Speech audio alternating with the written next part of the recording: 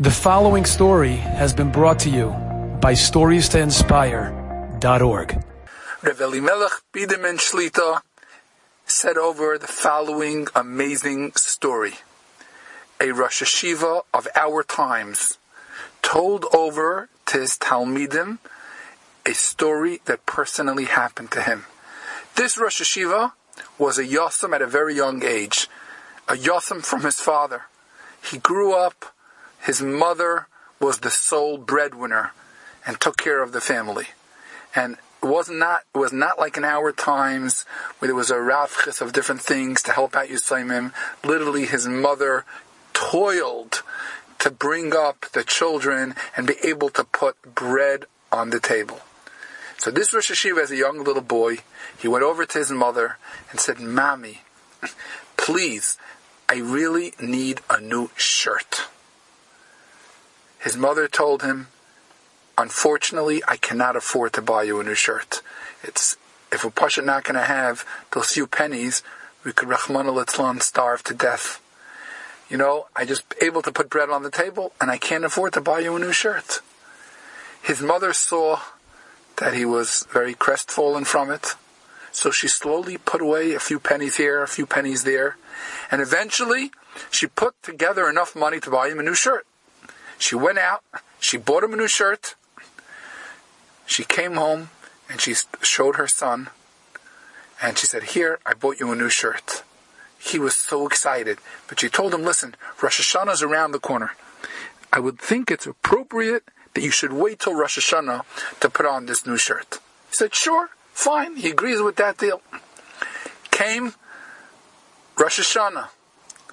And already Erev Rosh Hashanah, he put on his new shirt. He was so excited. And he went to shul Rosh Hashanah night, a Yosem by himself, without a father. And he was waiting for the compliments to come flying. "Look at your beautiful new shirt." And nobody seemed to notice he was wearing a new shirt. Nobody. He's looking around. Someone should notice his new shirt. Nobody complimented him. This Rosh Hashiva, future Rosh Hashiva, he said over, and something we can never judge a Yosem. He told over his Talmidim, "I was so tzibrochen and so down that nobody noticed this new shirt I was wearing that meant everything to me.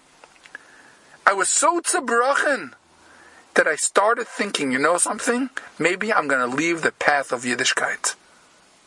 We can't judge a Yosem. That's how down and tzibrochen he was, that he finally put on this brand new shirt, and nobody acknowledged that he was wearing a nice, beautiful new shirt. After davening was over, this tzibrochen, a little Yosem, was walking home by himself, and as he crossed Rechov al-Bach, that's where the Beis Yisrael, the Ger Rebbe, was, he saw hundreds of people going to Wushel Shana Tova Tikasei V'Seichasem to get a bracha for a good yar from the Beis Yisrael, the Ger Rebbe. See, he said he had no shaykhs to Ger. On the spur of the moment, he said, this crowd's going to get a bracha Shana Tova, I'm going to join the crowd. He waited online, and it got closer to be his turn to go see the Beis Yisrael. Now, just to pause for a second, those people that know what the Beis Yisrael was about, the Beis Yisrael was the sharpest of Rebbes. Very, very sharp. People know that when you came into the Beis Yisrael, his eyes tore into you. By davening, he used to walk around and he would stare, and everyone would like all of a sudden pull back. They were scared. He would walk around and stare, and everyone was like zittering, shaking. Everyone would move back. My father's Langazon once told me he had no shaykhs to Gary. He once walked in visiting Eretz Yisrael, and he couldn't believe it.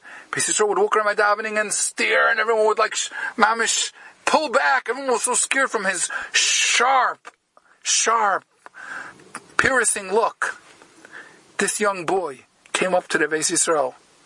Beis Yisrael looked at him with those sharp eyes, and Chacham Ataf Minavi, the Beis Yisrael saw in front of him is standing a tzibrochen a keli, a tzibrochen a boy. Beis Yisrael didn't know who he was. Beis Yisrael took him, grabbed him by his collar. The boy was shaking. And the Beis Yisrael held him and said, "You have a beautiful shirt." This boy grew in to be a very big Rosh Hashiva of our times, told all his Talmidim, and said, whatever Torah you were Zaycha to get from me is only because the Beis Yisrael complimented my shirt. I was one step away from leaving Yiddishkeit without someone complimenting my shirt. This story hit me home and should hit everybody home. This is such a stunning example of the Rambam. We have said over so many times that the Rambam in Hilchos Teis, Perek Vav, Halacha Gimel says, when someone gives someone a compliment, he fulfills a mitzvahs asay in the Torah of Gemilas Chasadim. Whatever you would like someone to do to you, to do to somebody else, that is a mitzvahs asay in the Torah of doing chesed. But the Rambam adds something incredible. The Rambam says that the ultimate way to fulfill the mitzvah of chesed is to give someone a compliment. And we've explained over and over why. Because the greatest desire of a person is to hear a compliment. More than a desire is of a person to get a piece of chicken.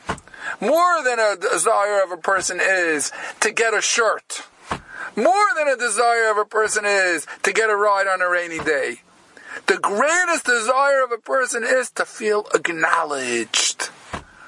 To feel that someone thinks good of them. That's the greatest desire. And that's literally a matter of life and death. And that's why the Rambam says that the greatest way to fulfill the mitzvah and the Torah of Gemilas Chasadim is to give someone a good word and say, yes, I think good of you. Why is that the greatest? Because chesed is whatever you want someone to do, you should do to someone else. And the greatest thing that a person wants is to feel acknowledged. Therefore, the greatest thing you can do for someone is to acknowledge them with a compliment. And that's the greatest way to do chesed. Look what could have happened if he wouldn't have complimented his new shirt. So let's learn from this. We don't know how people are literally dying for a compliment, how it's a matter of life and death. And let's not take a chance. Let's be machmer. Let's be machmer on this. And if we even have the slightest suspicion that someone needs a good word, let's make sure to give someone that good word. And with that, we may never know how we literally save the Yiddish Neshama. Enjoyed this story? Come again. Bring a friend. StoriesToInspire.org